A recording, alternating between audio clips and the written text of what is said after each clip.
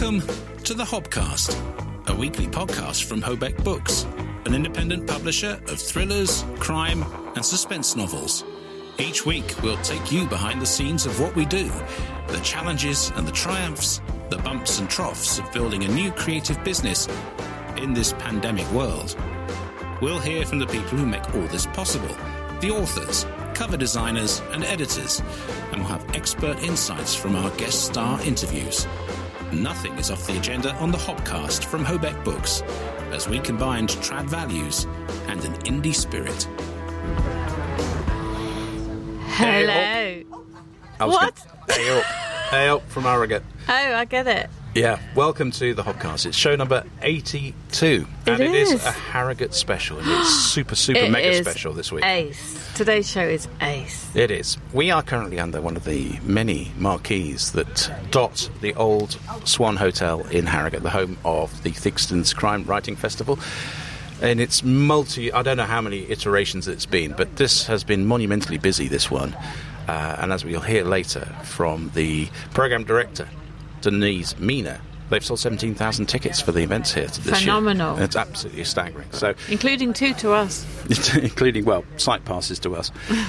We didn't do any of the big events, but I'm beginning to kick myself. Some of them sound fantastic. Yes. But you just can't do everything. You can't do everything. It's like, Glastonbury, you can't see every act. You just can't do everything. But welcome to the show, because we are, at the premier crime writing festival in the world. The world, yeah. It badges itself. And, yes, we took sight passes here to bring you the Hobcast. What is the Hobcast? It is the podcast arm of Herrogate Books. And Herrogate Books are UK independent publishers run by us. Myself, Adrian Hobart. And myself, Rebecca Collins. And together we publish the following 4 genres. Suspense. Mysteries. Thrillers. Crime. Does that sound more You than sounded like Malcolm. With all due respect to Malcolm, who's been here over the festival for a bit. Did I really? No. No, I didn't. Not even remotely. I just thought I'd wind you up. I was going to say. He's got a genuine Yorkshire accent, rather than my sort of rubbishy one. No, it wasn't rubbish. It was fairly rubbish. I just have to ask Malcolm, Jonathan Peace, and indeed Anthony Dunford, because they're genuine Yorkshiremen. They're genuine, yeah. Yeah, they are. And we have had a fabulous weekend. Well, we arrived on Friday night. We were cross-country. It was a bit of a slog. The M6 was, as usual, playing its tricks. So we didn't actually go on it, did we? No, that's why we avoided it, because it was pretty much static all the way up. So we got here eventually at about 6:30 to Harrogate and got to the venue probably about 7:45, something like that. Yeah, because we had our dinner first. We did, actually, a bit later than 8:30. So it was nice to recognise so many people. Last year we were new here, we didn't really know anybody. No. But this year we were running around hugging everyone, so it was a lovely feeling. Yes, I've hugged a lot of people. You sure have. And it's nice to feel that we're just that little bit more established a year on. People know who we are, and that includes people within the industry, which is terrific. So, been a very, very good event. Yeah, but have you noticed that when we get our microphones out, they all scurry for corners? They do. Well, some run towards them. I mean, one or two sort of, but that's authors. I mean, they're introverts, aren't they? A lot of them. Although, as you'll hear from our conversations with our 3 guests in this show, not all of them are introverts. They're kind of introvert plus. Well, I think, to say you're either introvert or extrovert, there are 2 extremes. You can be an introvert with tendencies towards extroversy. Is that a word? An ambivert. Ambivert, of course, an ambivert, yes, is the official term for that. Well, I think that's what probably I am. I am as well. I'm an ambivert. And the nature of one of these things is because we're in sort of not necessarily public display. We're here as Herrogate, but we're here as individuals enjoying ourselves.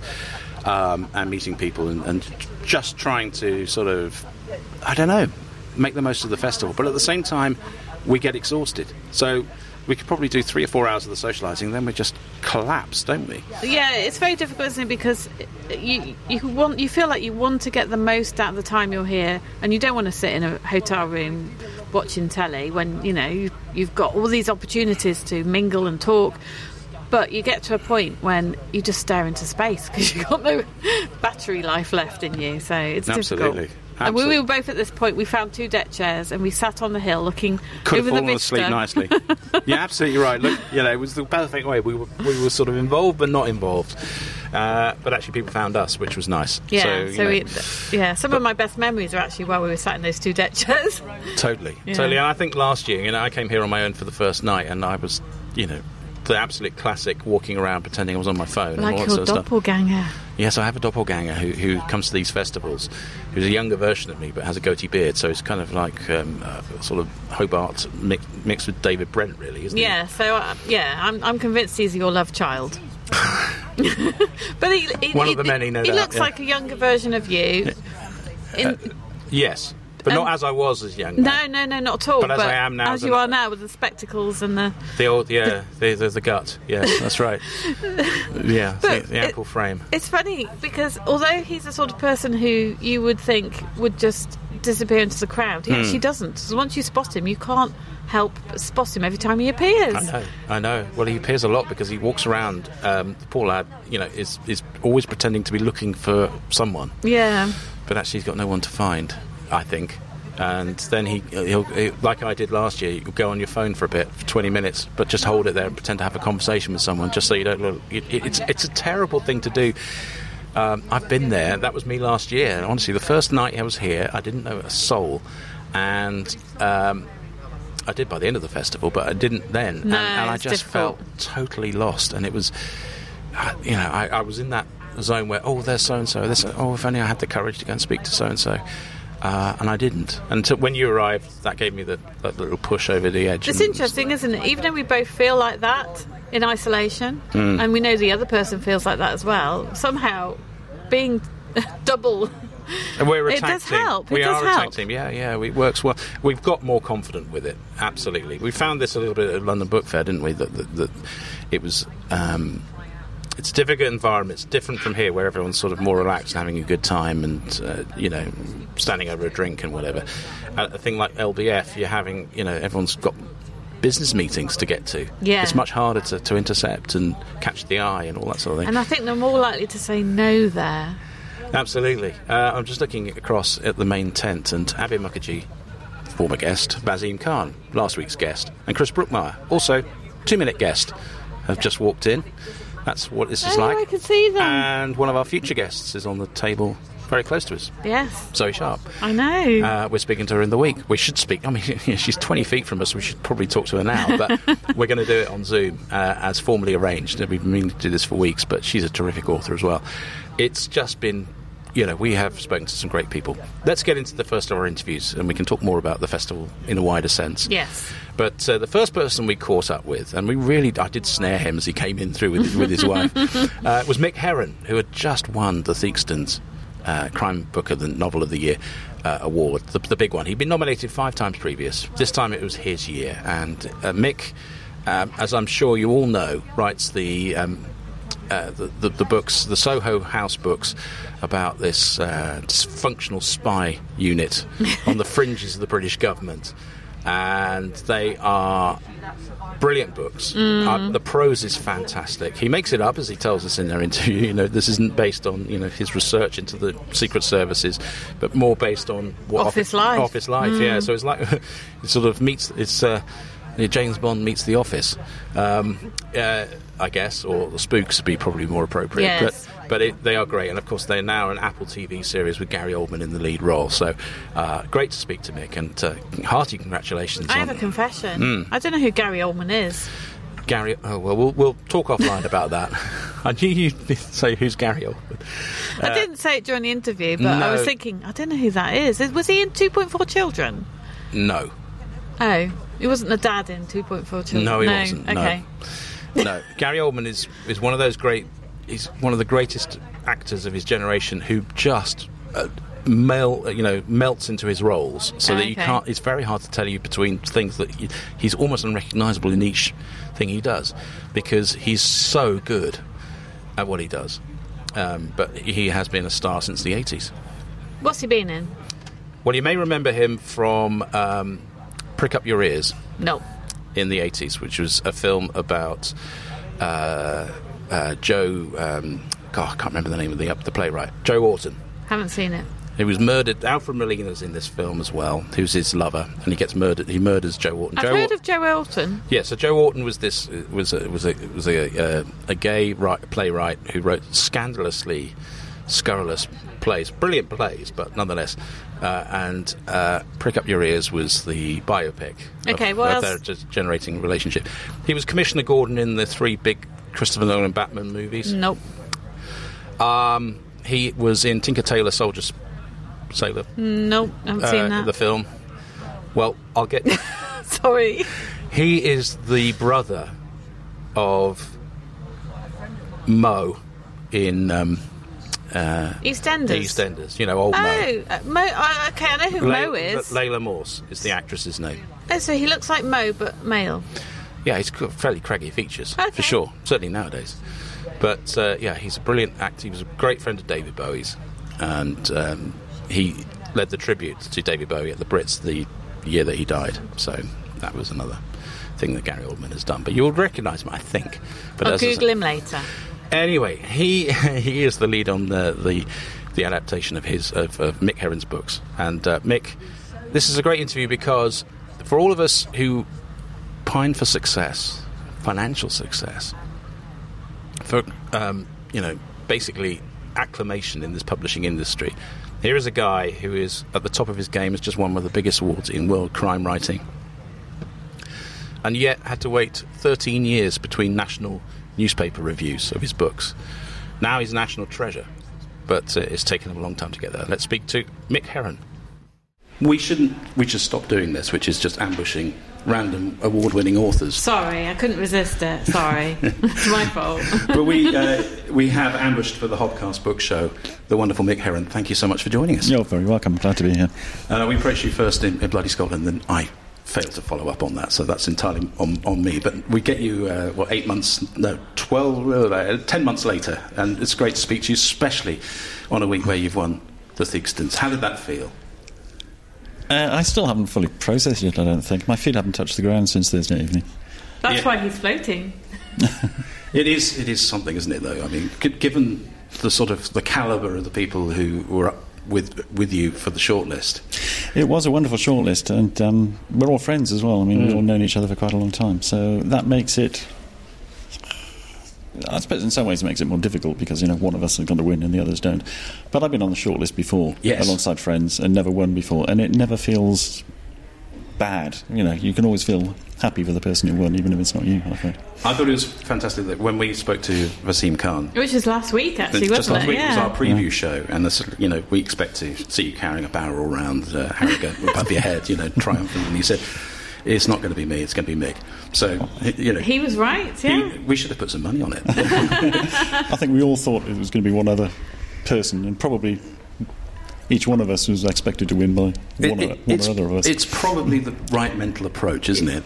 Because we've been at very recent awards ceremonies with our authors, and we've sort of said, it's not going to happen. So, that, you can put your disappointed face, put the face of, oh yeah, well done. But genuinely, if you're all friends, that's great. I mean, this is the thing that comes through at Harrogate, and I'm sure that you'll bear this out, is just how wonderfly friendly that author community is, probably compared to any other genre.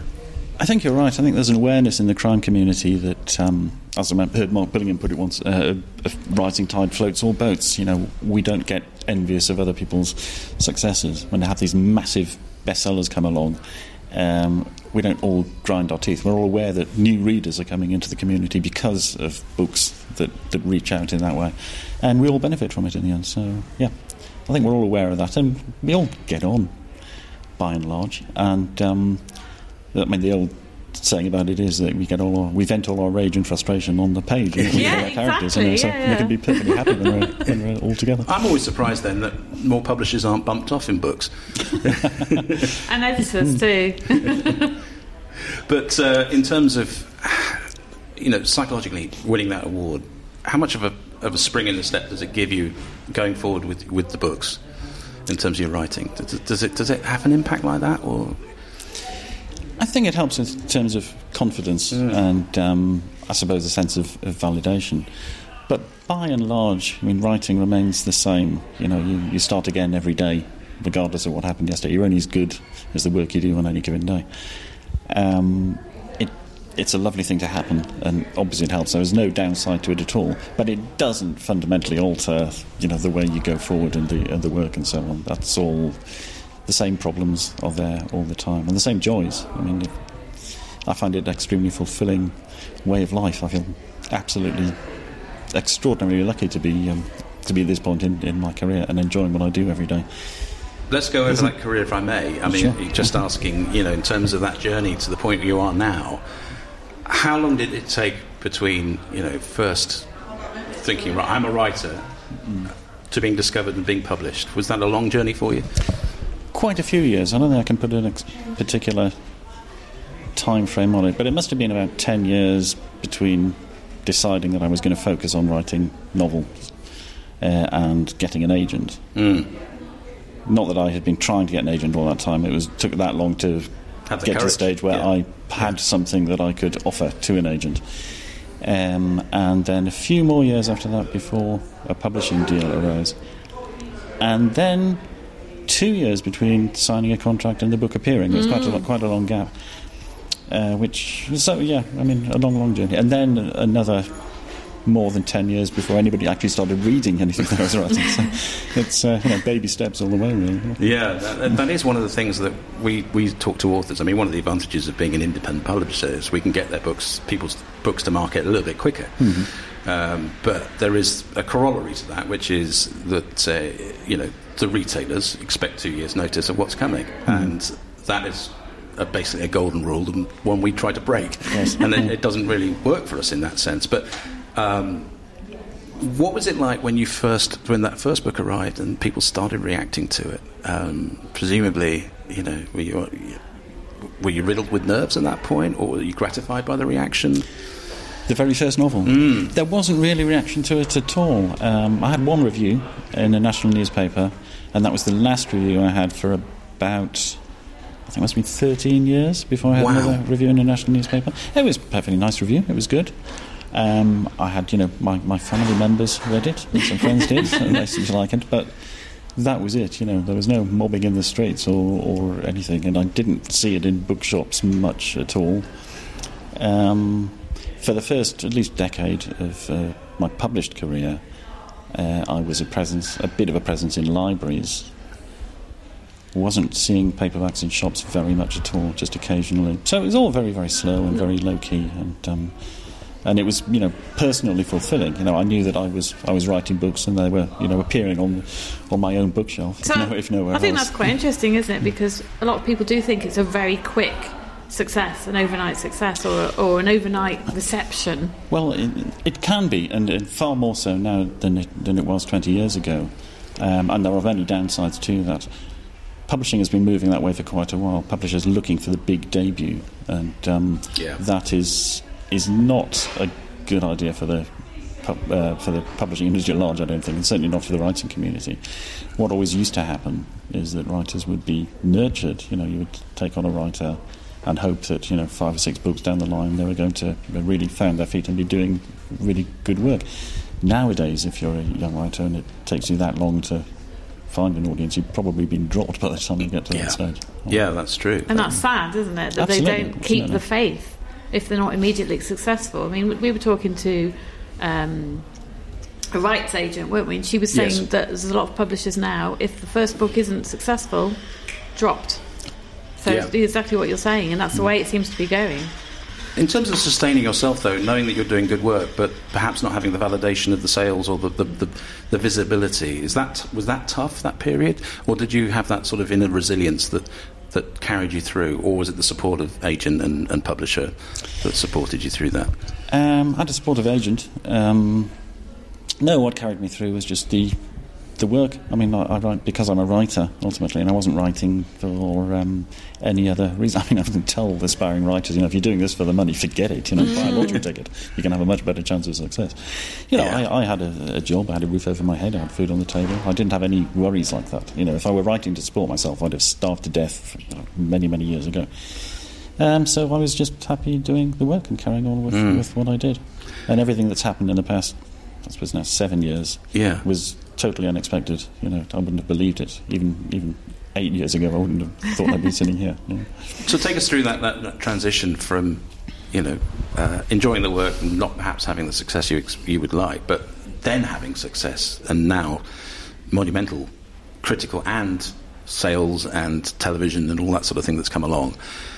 How is that easy is that to adjust to?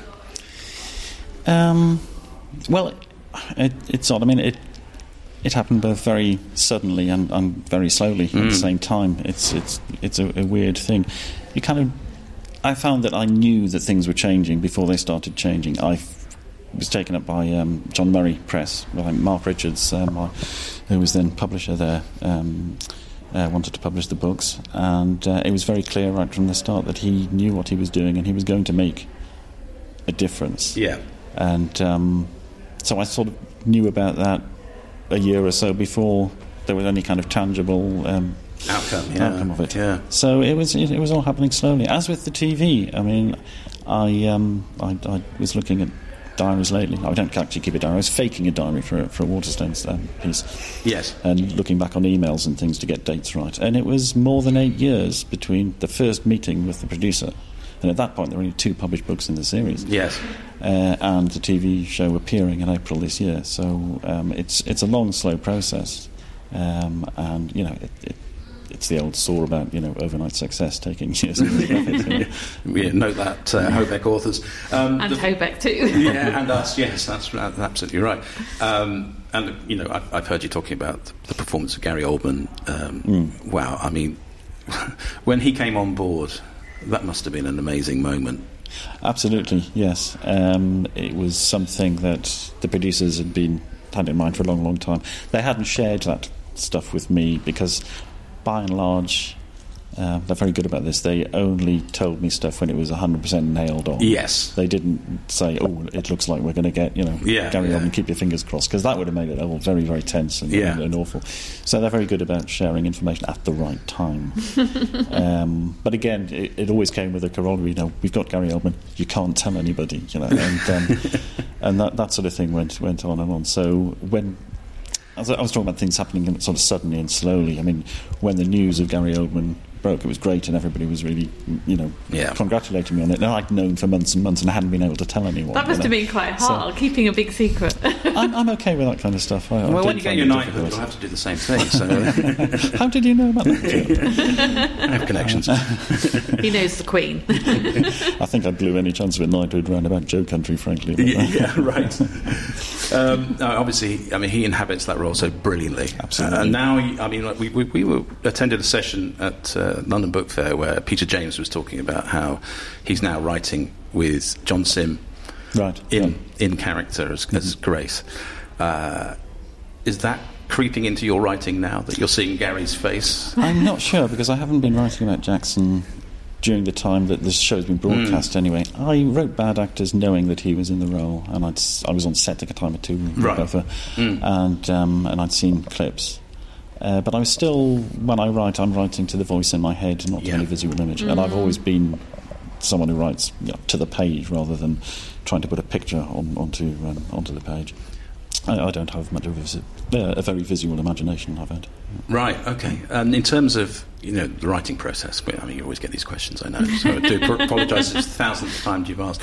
But having read your books and been hugely influenced by just the power of your prose, does that spring the quality, the rhythm, the cadence of your writing, the art of your writing? Is that down there on the first draft, or is that a mega amount of polishing? I thought you were going to say, do you do that in the morning or the afternoon? I was going to say I wish, but in fact I don't wish. I mean, there's a lot of work goes into it. There's a lot of rewriting. It's mostly about taking stuff out. Right. I mean, I write first draft. A lot of that is probably in there, but a whole load of other stuff is in there as well, which has to come out. And I'm talking about sentence by sentence, paragraph by paragraph. But I found that part of it is perhaps my favourite part of the writing process. The edit. And how do you know when you've finished? I'm never finished. I just stop at some point, deliver a transcript, and that's constant. I mean, I rewrite what I did yesterday before I do what I do today, and then every so often I go back to the beginning of the book and read through. And it's always a matter of making the prose that much tighter wherever I can. Taking the words out. And I have great joy in that. It's a funny process because, first time, when you're doing the day's work, it's a matter of getting words down onto the page. Yes. But after that, every other part of it is getting the words off the page again, and that's, in many ways, more satisfying. But do you feel sad to get rid of stuff? No. Killing your babies. I've learned how to deal with that, and I was a sub-editor in my professional life before I became a full-time writer, and I learned how to do that then. I mean, that was dealing with other people's prose, which is a lot easier, obviously, but just treating, I know how to treat a piece of prose as that rather than as my baby, so deleting stuff. Occasionally I have I think I would like to keep that, but it's wrong here. Sometimes I will keep something and use it somewhere else. If it's if I've got something that I think is quite funny, but it's just not the right place for it, then I can save it. I've had lines that have been kept over that I've used in a book 2 books down the line, and I couldn't use it at the time that I originally came up with it. In terms of the volume of writing per day, do you set yourself a target? Do you set a certain amount of time aside? How does it work for you? Anything that I do get done gets done between 9 and 5. More realistically, it's between 10 and 4. And during that time, there'll be 90 minutes, 2 hours where I'm actually doing the work. The rest of the time, I'm reading and I'm thinking and I'm walking and I'm napping. And napping is good, actually. I think. Yeah. Well, I do a lot of that. That's because I'm, the work won't get done. It's a huge part of the creative process. It was Robert Dawes, wasn't it? He said he'll be sitting thinking, and his family will say to him, "What are you doing?" He's just sitting. You're not doing anything. And he's, "I'm writing." It's true. It's a big part of it. Yeah. That's what we tell everybody anyway. And in terms of, obviously with your books, I remember you saying at Bloody Scotland on the stage that people were asking you when they went to the Q&A section about how do you know about spycraft the way you do, and you turn around and say, well, basically I go make it up.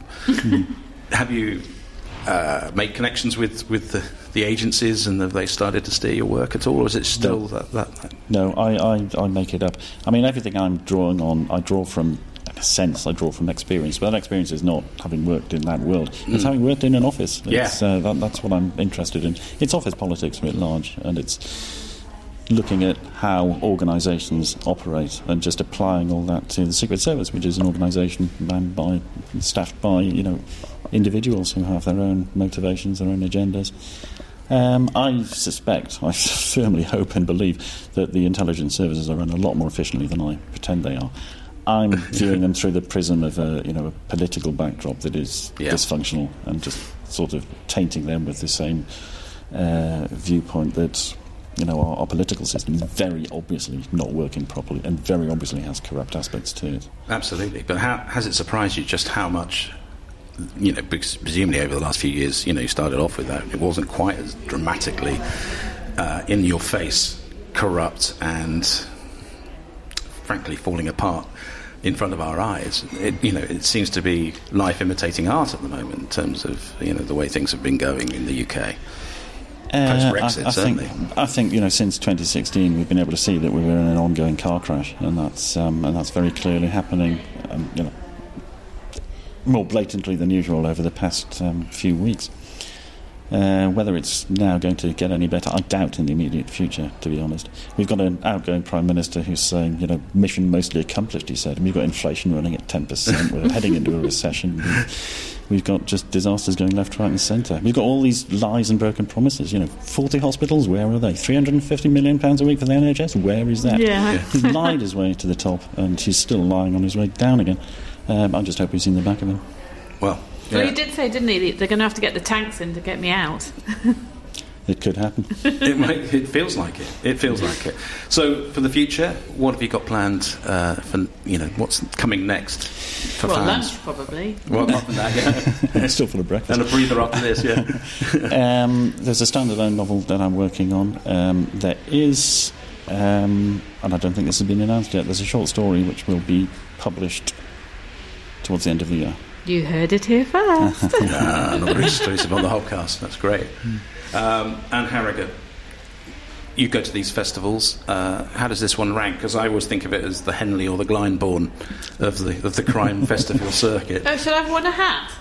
You should. A fascinator. That's right. Do you mean how Harrogate does, or how Harrogate 2022? Well, just in general. I mean, because I think that I get the feeling that some of the other festivals, like Crime Fest, is really for the aspiring and the fans. That's really, it's about the craft there.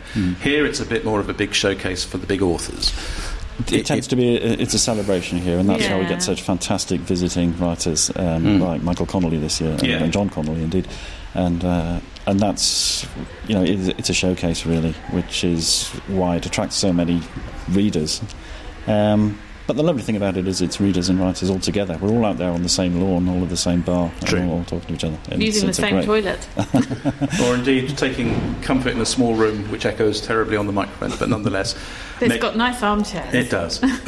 Rebecca, do you have a random... We didn't warn you about this, but every interview we ever do, Rebecca always has a random question to wrap things up. So this isn't actually my random question. We put out to our subscribers... choose a random question. We'll ask somebody, some writer, any writer, we don't know who yet, this random question. So you are going to get the random question from a lady called Wendy Collins, and her question is, what in the world makes you laugh the most?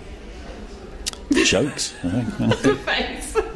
The current front bench. Well, yeah, we've already discussed that, haven't we? What in the world makes me laugh the most? I think it's probably cats. Cats are brilliant, aren't they? Yeah, we've got a cat. Not all cats are brilliant. Our two cats are. I don't care about any other cats at all, frankly. Well, we're going to... we must make a presentation of our cat. Have you got them? I do. There might be a bit of ruffling, though. Rustling? Right, well, ruffling. Your reward for facing the random question is one of these sought-after cat-faced mugs. Hold those. Right, okay, sorry, love. It's our business cards. Here we go. Fantastic, thank you very much. So, you have that all prepared. How did you know what I was going to say?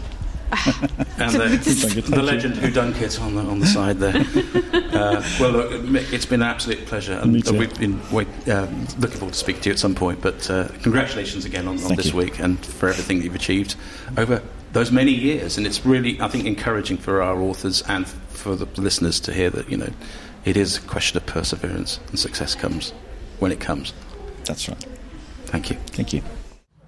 Brilliant. I loved that interview. I know we pounced on him. He didn't know what was coming. He loved it. He clearly enjoyed it. And there's so much depth to what he was saying. I love the fact that we had someone in common. Mick and Joe and myself. So someone I work with called Alison Owen. They've met through the Writers and Artists Yearbook. I don't know exact details, but I love that. The publishing world isn't that big. No, it isn't. No, it's great when you have those sort of connections. So that was terrific.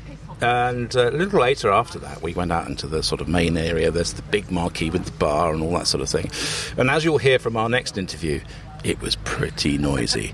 But we persevered, and we spoke to one of the stars of this event. He comes every year now, Will Dean. Yes. Now, Will, he's an extraordinary character in many ways, because he has basically given up the sort of the comforts of living in the city, moved to Sweden, where his wife's Swedish, and living in a cabin in the forest which he built himself. It's quite impressive. She challenged him, as he'll explain in the interview, didn't she? Yes, she did. And he rose to the challenge. Absolutely, and his books have been massively successful in the last 5 years or so. And he's very good looking too. Yeah, there's a lot of ladies who go, "Oh, he's lovely." Whenever you say Will Dean here, that is the standard response. But as you'll hear, he is lovely. He is lovely, yeah. I just don't see him in that way. But he's a good chap. Lovely beard. A good egg. A good egg. Let's speak to Will Dean. Well, it's a huge honour to have Will Dean on the podcast. So I wonder if you can hear us over the hubbub of Harrogate. I can just about hear you, and it's a pleasure to be with you. And it's, you know what, it's lovely to hear that hubbub back again. It is. Because last year you were here. It was dead quiet, wasn't it, really, compared to this? It was. It was a nice way to ease ourselves back in, but this is, like, back to normal. Yeah, you wouldn't actually know COVID happened, would you? Everyone's just, like, completely relaxed and having a great time. It's brilliant. And, you know, the organisers do such a good job of getting this breeze. Yeah. All in open-air tents. It's fantastic. Yeah. Well, it's Yorkshire, isn't it? How many Harrogates have you done now? I think this is my 5th or 6th. My first was 2017 as a reader. And I was blown away by how friendly everyone was. I remember meeting Mark Billingham at the bar, being kind of in awe, as I've been a reader for so long, and he was so welcoming. And then the next year, weirdly, I was on Val McDermott's New Blood panel, which I never expected, so it was a dream come true. So how would you describe that interval, the 5 years between being on that panel and now? What sort of journey has that been like? Busy. Yeah. Much busier than I expected. I mean, when my debut came out, I expected maybe a small review in the Lincolnshire Echo or something, and it was a kind of one of those word of mouth things where everybody told each other, which was wonderful. So since then I've been... Word of mouth is very powerful, isn't it? It is, and it's you can't kind of manufacture it. It just happens or it doesn't. So I was just very lucky.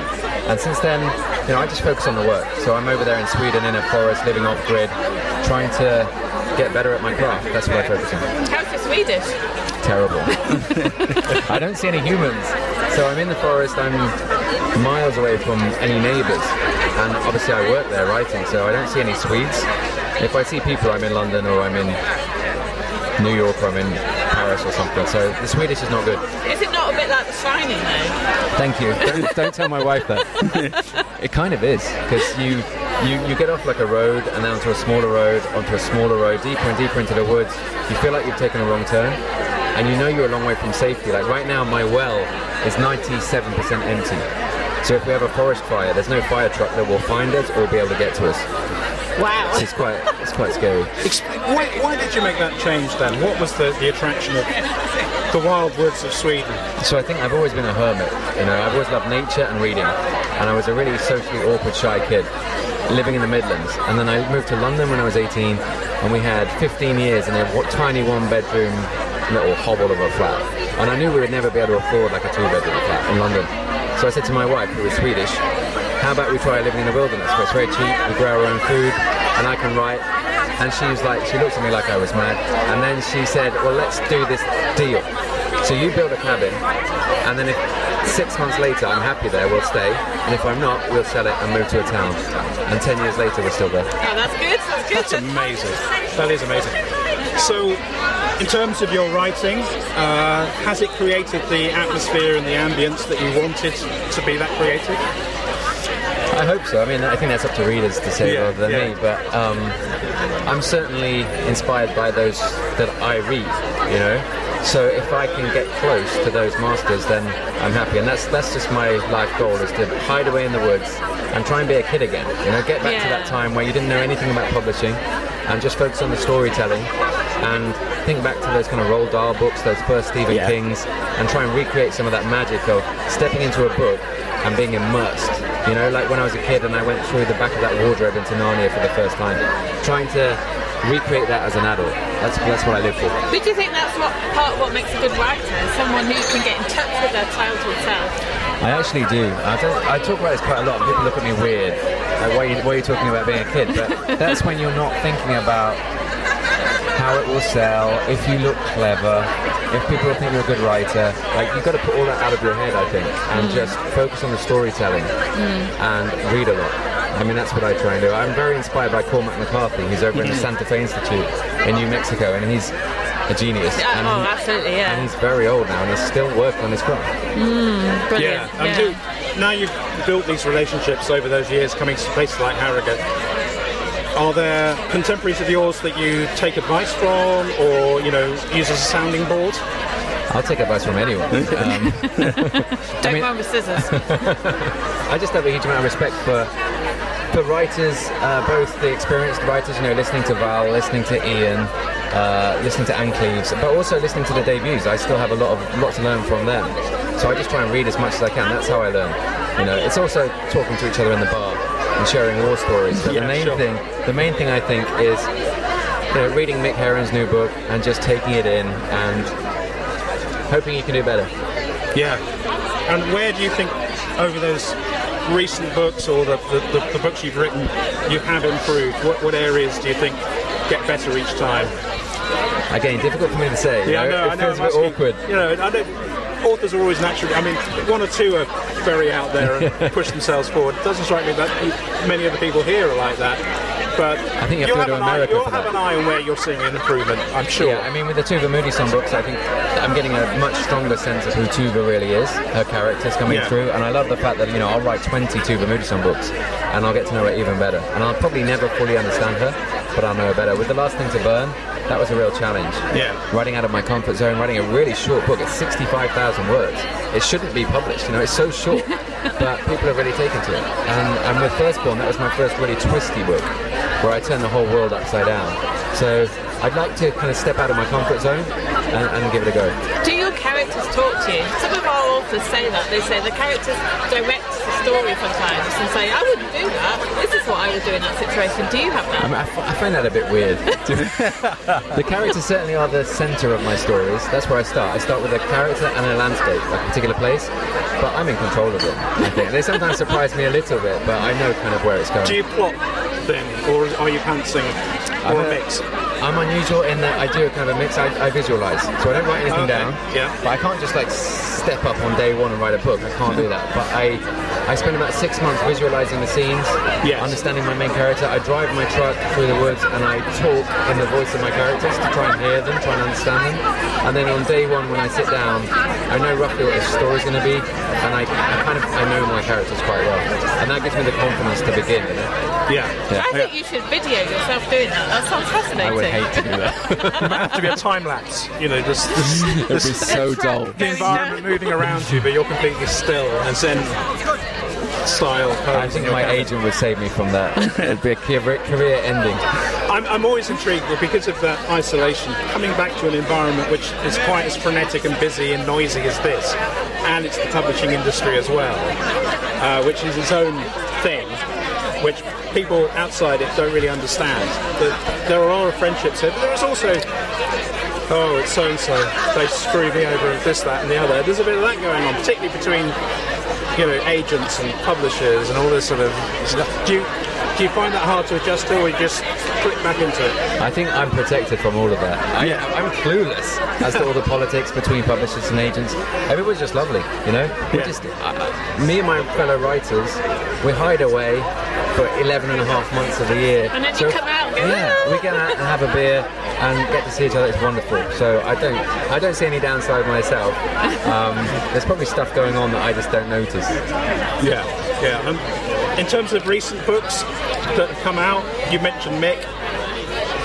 What else has really got you thinking or challenged you to try something different that's been published recently, do you think? Good question. I'm so happy for Mick, first of all, for winning this year. Absolutely, yeah. This was his year, and he's the loveliest man, so I'm delighted for him. Brilliant author. S.A. Cosby, American author. He wrote Blacktop Wasteland and then Razorblade Tears, the kind of southern, rural, raw Gothic. Oh, right, and his use of language is extraordinary. So I'm a big fan. Have to look out for that. He's doing very well, especially in the US. And I think he's coming to the UK this summer, actually. He's brilliant. Well, hunt him down. Get him on the podcast. You should. He's a good talker. And in terms of, going forward, you say, you think you'll have 20 books to explore the character. When you embark on it's evolved into a series, I presume. Everyone always says, I'll get the first one done, and it'd be lovely if they want book 2. And here you are, multiple books later. Do you have any regrets with the way you took the character in the first place, or do you feel confident that you can take them in a different direction and keep them fresh? I can take them in certain directions if it's organic, if it feels natural. And I know her well enough now, because a lot of my knowledge of her is not even on the page yet. Right. So I feel like she is kind of in the driving seat, and she wouldn't want me to be thinking of her the rest of the year, I don't think. Tuva would be like, who's this boring 43-year-old dude? So she's a challenge to write, because she's not me. She's very much not me. I fell into that trap of writing my first book and a protagonist who was me but like 5 centimetres taller, and he was very dull. So now Tuva was a reaction to that. Like, she's very different, and she keeps me on my toes. I'm always learning with her. Fantastic. Have you a random question? I do have a random question. So you don't know about this. Every podcast we ask a random question about anything. So my random question is based on what happened this week. My middle son is 16. He went to his first party with friends, and he drank alcohol, like properly for the first time. So my question to you is, what was the first alcoholic drink that got you drunk, and have you drunk it since? That's a great question. I've never been asked this before. It was a barbecue of family friends. This is a disgusting answer, but I was working. I was trying to get some money. I think it was a Saturday or something. I was probably 14 or 15, and I went around at the end with another guy, and we drank the bottoms, like the dregs of everyone's glasses. I've done that. Oh, you have? Yeah. Good. I'm glad it's not just me. No, I did that as a 2-year-old, I'm told. Oh, wow. You were very early. Well, yeah, I mean, we used to go to these barbecues, my dad's boss, and I would crawl out of the garden, out of the hedges, when people put their glasses down on the grass, and drink the contents, and then disappear again. And I was absolutely... Some responsible parenting. Yeah. Truly, my parents were those Cambridge academics. Yeah, well, if they're still breathing, it's fine. That kind of approach to bringing me up. It's probably healthy. Yeah, I think He's so. still alive, so it's fine. Yeah, but Will, it's been an absolute pleasure to speak to you. What's next what can readers look out for from you? So we have Tuva number 5 coming out this autumn. It's called Wolfpack, and it's set in a kind of prepper community, survivalist community in Sweden. Just after the last snows, and then next year I've got a new standalone coming out, and I'll tell you the premise really quickly. It's a woman who's 50 years old. She's from Doncaster, and she goes on her first kind of cruise, like on an ocean liner across the Atlantic. Yeah. And she goes with her new kind of boyfriend, her new partner, and they have a nice evening on the boat, and they have dinner, and they kind of had an argument, a little bit of friction, a little bit of tension. They go to their cabin, go to bed. She wakes up, he's gone. She goes to the balcony in the bathroom in the cabin, he's not there. She steps outside, all the other cabin doors are open. She walks through the ship, and she's the only person left on board the That's ship. quite creepy. That's a good so one. cool. That could happen to us. I'm 50. That's like one of your dreams, isn't it? That's brilliant. What a great concept. So talking of The Shining, it's kind of The Shining. Yeah, on sea, yeah, fantastic. Well, it's been an absolute pleasure to meet you, and thank you for joining us on the Hobcast. Thank you so much for having Thank me. you. Cheers. Thank you. You've gone a funny colour. You're blushing. No, listening to Will. Well, I'm fascinated by behind your shoulder. They are doing the clear up already, yes. and it's making me feel a little bit sad. They're taking all the banners down, picking up the rubbish. Yeah, it's a bit like after a wedding. You know, Yeah. the day after when you start clearing up all the clutter that's been left at 2 in the morning or whatever. It is very much like that sort of calming down things. There's a sort of mellow quality to everybody here. I like the Sunday atmosphere much better. So it's much more conducive to just being relaxed and have a nice conversation. There's only probably about a couple of hundred people left within the view that we've got at the moment. As I say, some of the authors are still here. They're chilling, and a lot of the sort of people we've been speaking to, a lot of the bloggers are still around. But yeah, I think it's one of those things where if it's your highlight of the year, you don't want to let it go. No. It's like when Wimbledon ends. I mean, that feels like a bereavement every year, I think. Well, I'm terrible. I get post-holiday, post-Harrogate, post-anything blues, don't I? You do. I get post-lunch blues sometimes. Yes, you do. You do. Yeah, you can't. You know. I do actually cry sometimes when something's finished. It's funny because you sometimes you dread. Oh gosh, I'm really nervous about going to, and then once you've settled in, you can't bear to leave. So absolutely, you've got me nailed down there. Yeah. Absolutely. And it's the same. Look, dare I say it, the boys won't be listening to this, but sometimes you've had a couple of weeks with them, under our feet, and you can't wait for them to leave. And 10 minutes after they've gotten it, it's like, I want them back. Yes, true. Totally true. Yeah.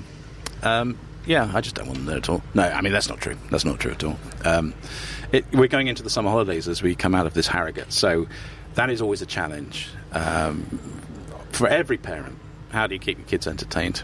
Well, mine don't need entertaining, really. I'm lucky that they don't expect it, so...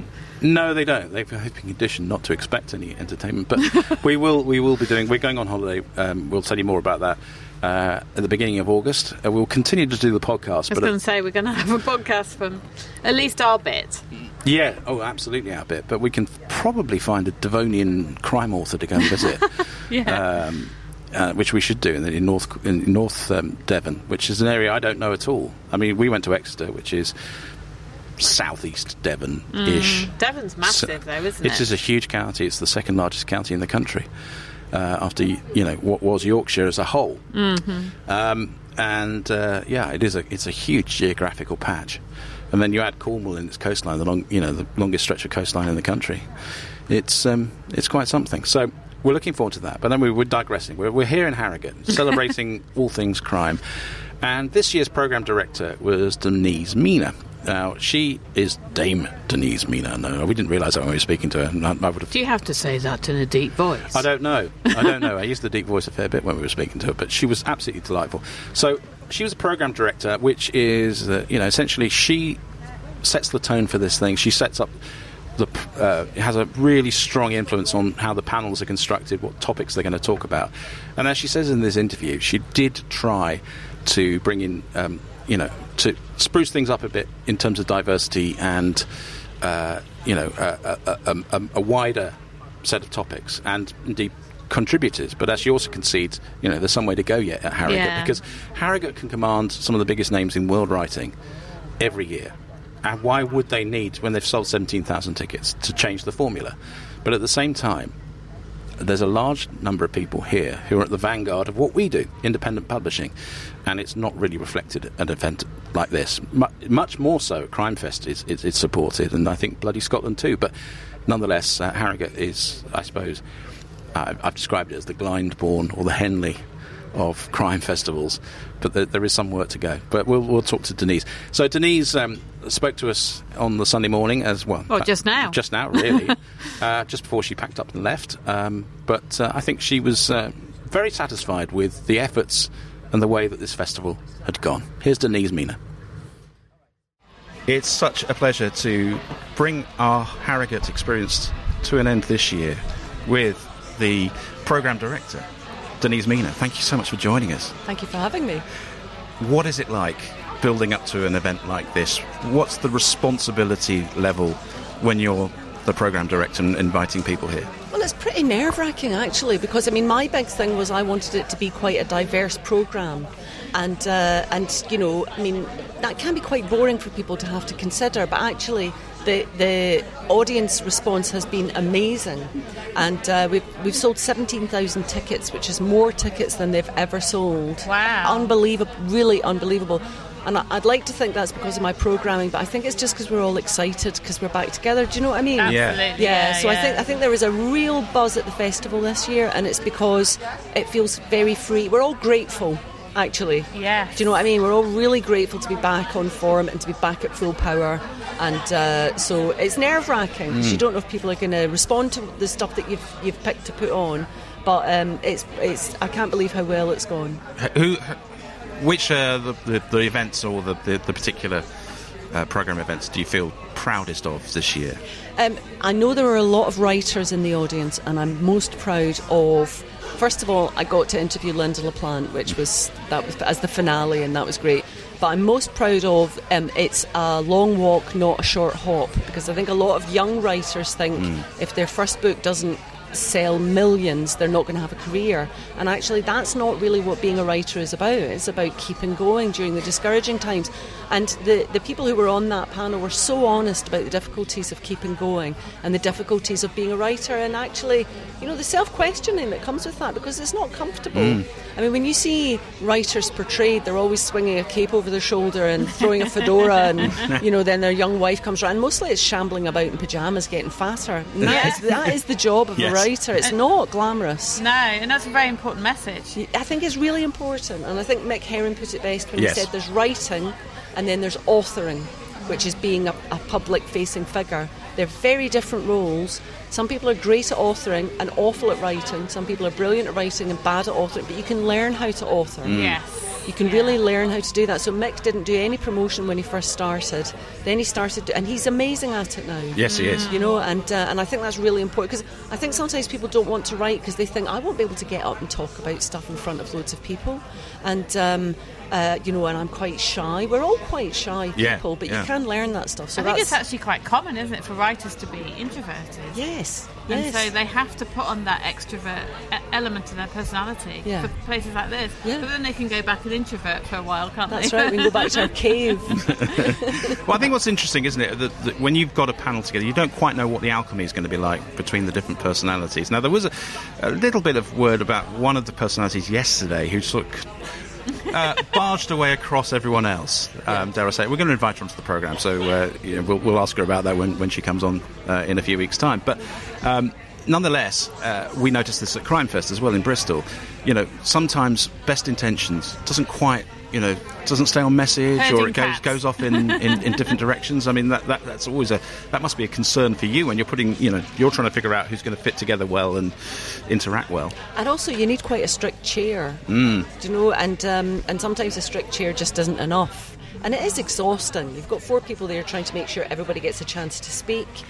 If one person's quite reserved and another person's bonkers, or not bonkers, but maybe having a bad day, because sometimes we have conversations in the green room and someone's like, my mum's in hospital, and then you get on stage and they don't say much because everybody's got stuff going on. Yes. Do you know what I mean? So people have all got stuff going on, and you have to kind of humanise it, and you have to say also it's quite hard to get up there. It is hard to get up there, and then I've done it when you're on stage and you think I'm coming over quite badly, and then suddenly you find yourself making it much worse. Yeah, I bet. Yeah, absolutely. But on the opposite side, there must be times where you go up and you're nervous, you've got things going on, and then you just think, I'm just going to wing it and see what happens, and you have a almost better, more positive experience than you expected to. Well, I think if you've been at the festival, if you've been hanging around the festival, you know the audience a little bit. So you're kind of talking to friends, so it doesn't feel as stagey. If you just come in for the event, that's very hard to do. Yes. But if you've been here for a few days, which a lot of the people on that panel had been, that's such an advantage, because you've already met people and you already know who you're speaking to, but sometimes people get nervous on stage and they act in ways that are out of character sometimes. When you were reaching out to the international stars that have been over, Michael Connolly, Kathy Wright, people like that, Tess Gerritsen, is that difficult to get them over, or is the Harrogate reputation so strong it's like, Glastonbury inviting someone over? I think now, because it's getting so big and it's so established, it is the biggest festival of its kind in the world. So I don't think there's going to be any problem getting people. Michael Connolly and Kathy Wright were already booked to be special guests, but couldn't do last year. Or the year before even. So I did inherit an absolutely a superstar lineup. So I can't take credit for that, but I don't think they'll have any problem getting anybody to Harrogate now. Yeah, absolutely. One thing that we've, from an independent publisher's point of view, quite a small one, watching clearly this is a playground for bigger publishers in many ways. Do you think there's scope, despite the fact you've sold 17,000 tickets, which is great, for a fringe, for, perhaps some of the people that you see around here on their 3rd or 4th book, to have perhaps the Brown Tent, which is halfway up, as a venue? Well, I think one of the things I love about Harrogate is the events are not overlapping. Right. Do you know what I mean? Yes. I wouldn't like to see a fringe. I would like to see that as a smaller event at a different time. But I think we need to really expand who we're taking in, because we're not really including self-published people until they're published. It's old-fashioned. Things are changing so fundamentally and so quickly. Quite often you meet people, so we are inviting people who are self-published next year. Great. And we do try to support smaller publishers, but I think it's really important that it doesn't become the main thing and then a fringe doing events in off-site. Yeah. Do you know what I mean? I think it's really important that we're all together. Okay. But it just takes a while for us to. Publishing is it's tectonic. Yes, it is. Yes, right. You know what I mean? And so it's quite difficult for us all to keep up, and there is a bit of resentment. It's like, are you published? You're self-published. Oh, you've sold 200,000. Oh, well, okay, you probably are published then. Yeah. Do you know what I mean? And there's definitely that perception. There is that perception, there's lots, or even people who are just publishing online. It takes us a while to catch up, but personally I would like to see us all incorporated together. Yes. Rather than have the main thing of the John Peel stodgy stage. old dinosaurs and then a John Peel stage. Yeah. Because the thing about the John Peel stage is there's stuff on when there's big acts on. Yeah, so you have to they make the shouldn't decision. be competing, because it's not the same thing. So it's like apples and eggs. You're not comparing things together. But I would really like to see that. I think I can see it being extended time-wise. I can see, smaller events for things that, for smaller, people who are published in different ways. And, I think the craft day was great this year. Brilliant. On the Thursday. So the building up to to the award, but nonetheless there was a very strong focus to be here. For a lot of the people here are unpublished or aspirant writers, or published indeed. or published, and they absolutely. Just come to the festival because it's a way to hang out with your pals. Yeah, I mean that's a common thing we hear, isn't it?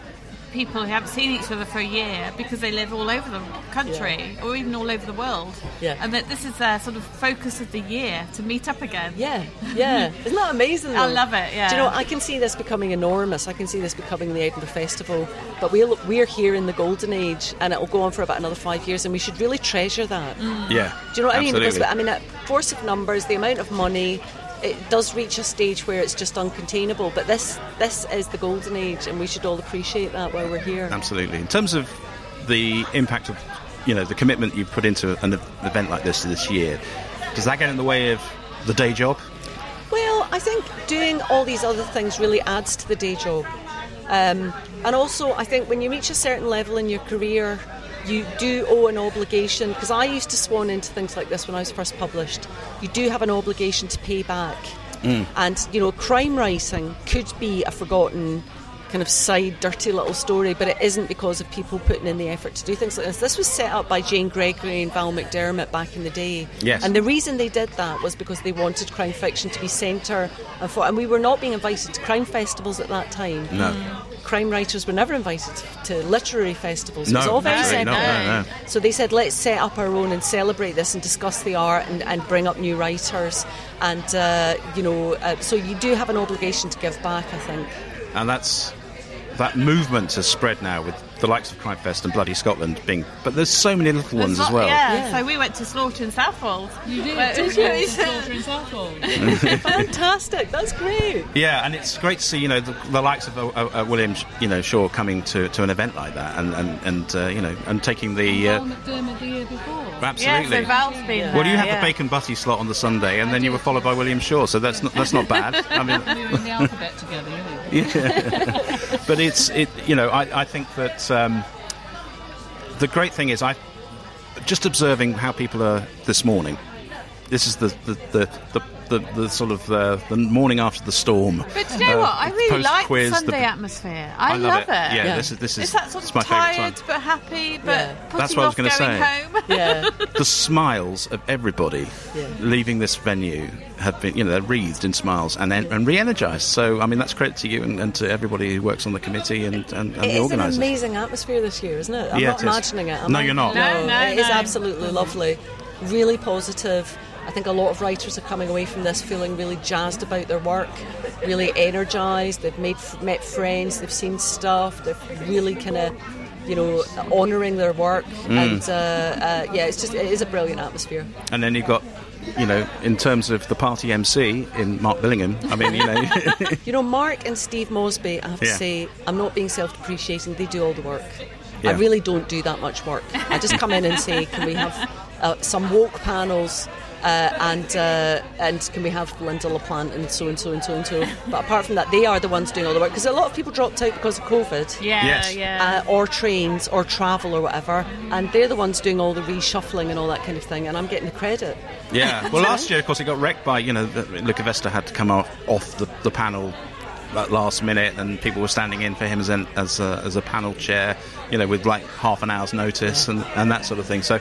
Last year I felt that because it was smaller, clearly there were, there was half the ticket sales in terms of keeping the numbers down and trying to keep some spacing. Yeah. But the other thing was, people were feeling, it was just the simple fact that you couldn't walk up to somebody, tap them on the shoulder and say hi. Yeah. In the way that you can, or people are feeling more relaxed about that. Yeah, there was cautiousness, wasn't there, last There was year? a very strong sense. A pall of fear, let's call it. Yeah, there was a pall of fear. Yeah. Absolutely. Yeah. Well, we're hugging everybody like...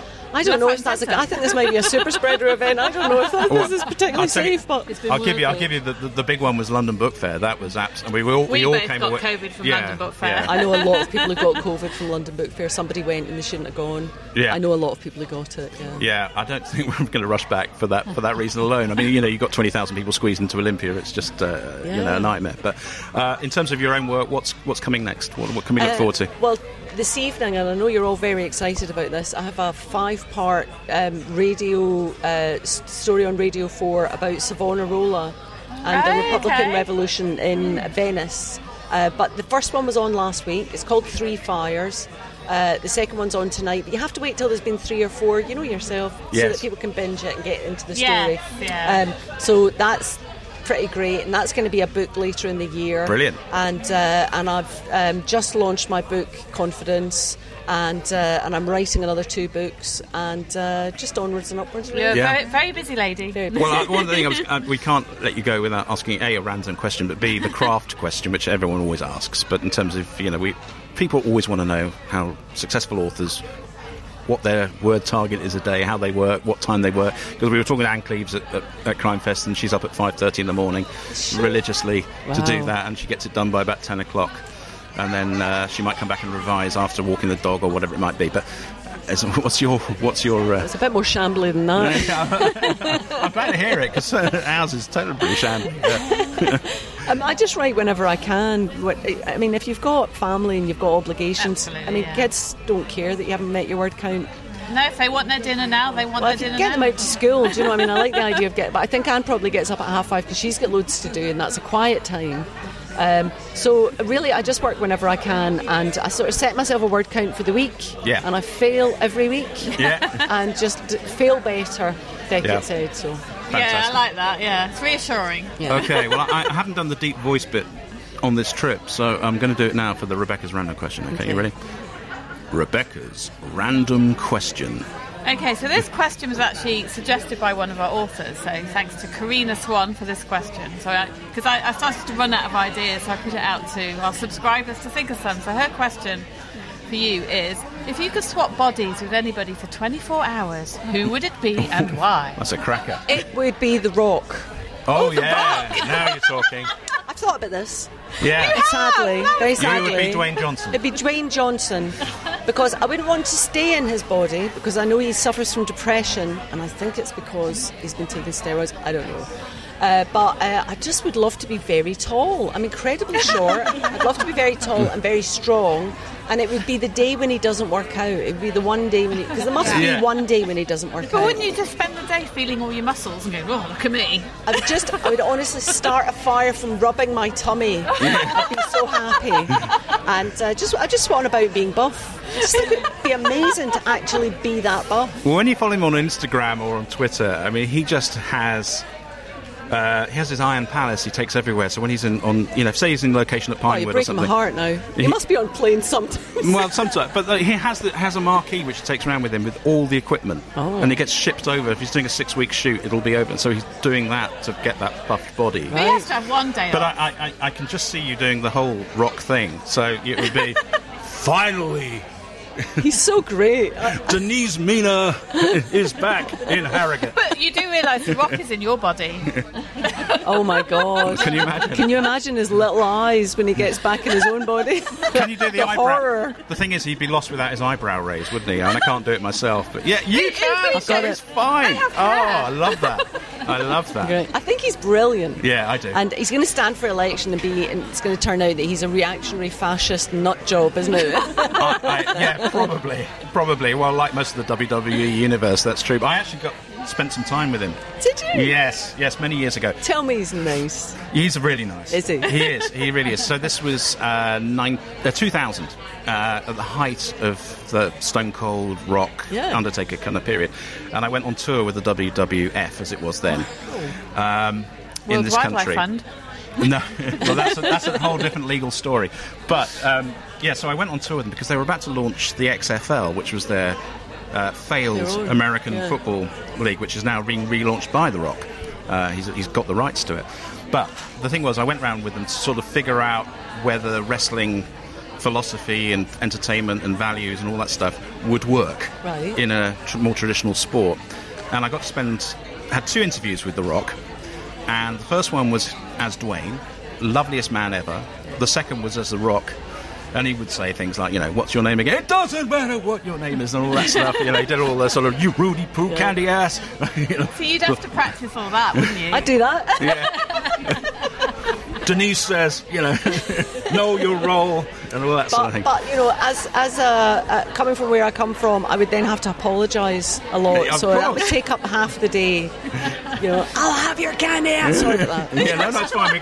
I've done it. That's twice now. Are you all right with me saying this? Of course. Are you all right? You're not frightened. You're not frightened. No, not at all. No. But you know, you are. Yeah, you're a presence. You know, as the Rock, you would really be a presence. I would. I'd be more like the Pebble. I You think, run if your I mouth. tried. You know, Rankin. You run your mouth about my that sort of thing. You know, Brookmeyer, I'm calling your ass up from the back. That kind of thing. Yeah, I'd love to see that. I'd love to see Maybe that. next year at Harrogate. You and Val in a tag team. Yes. Who would you take on from the author community if you had a tag team with Val? That's quite a hard question. I think Luca Vesti, because he was a boxer. Was he? Yeah, Luca's done everything. Yeah. Luca was a boxer. He played football. He was in a band. I mean, every career Yeah. that you can, that is very hard to make it in. Luca's done it, Librarian. and he became a writer by accident. I think Will Dean would be good because he would be that, you know, that baby face who sort of preens himself a little bit. Do you think? No, gold speedos. You're thinking no, No. because they could grab his hair. You see? See, that's his a weak weakness. part. Yeah. I So never we can't, ever thought that we would be talking to Denise Mina about The Rock, wrestling, and whether Will Dean would make, you know, someone Sorry, great in gold lame speedos. But there you go. This is the way this podcast always sometimes I wish I goes. didn't have a visual mind. Yeah, I can't put that away now. But I think that's where we should leave it. Thank you so much for joining us on the Thanks, podcast. I'm delighted. Thank you so much. Thank you. Our pleasure, truly. Well, I'd like to thank Karina Swan for asking the question and giving it to us for the random question, because that is one of the best answers we've ever had. And I knew who think. The Rock was. You do, because Because of you.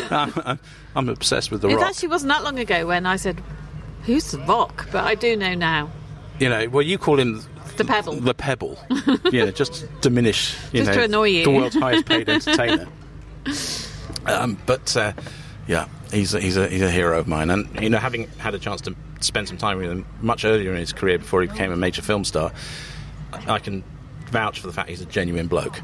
Really is. Well, he looks like a bloke.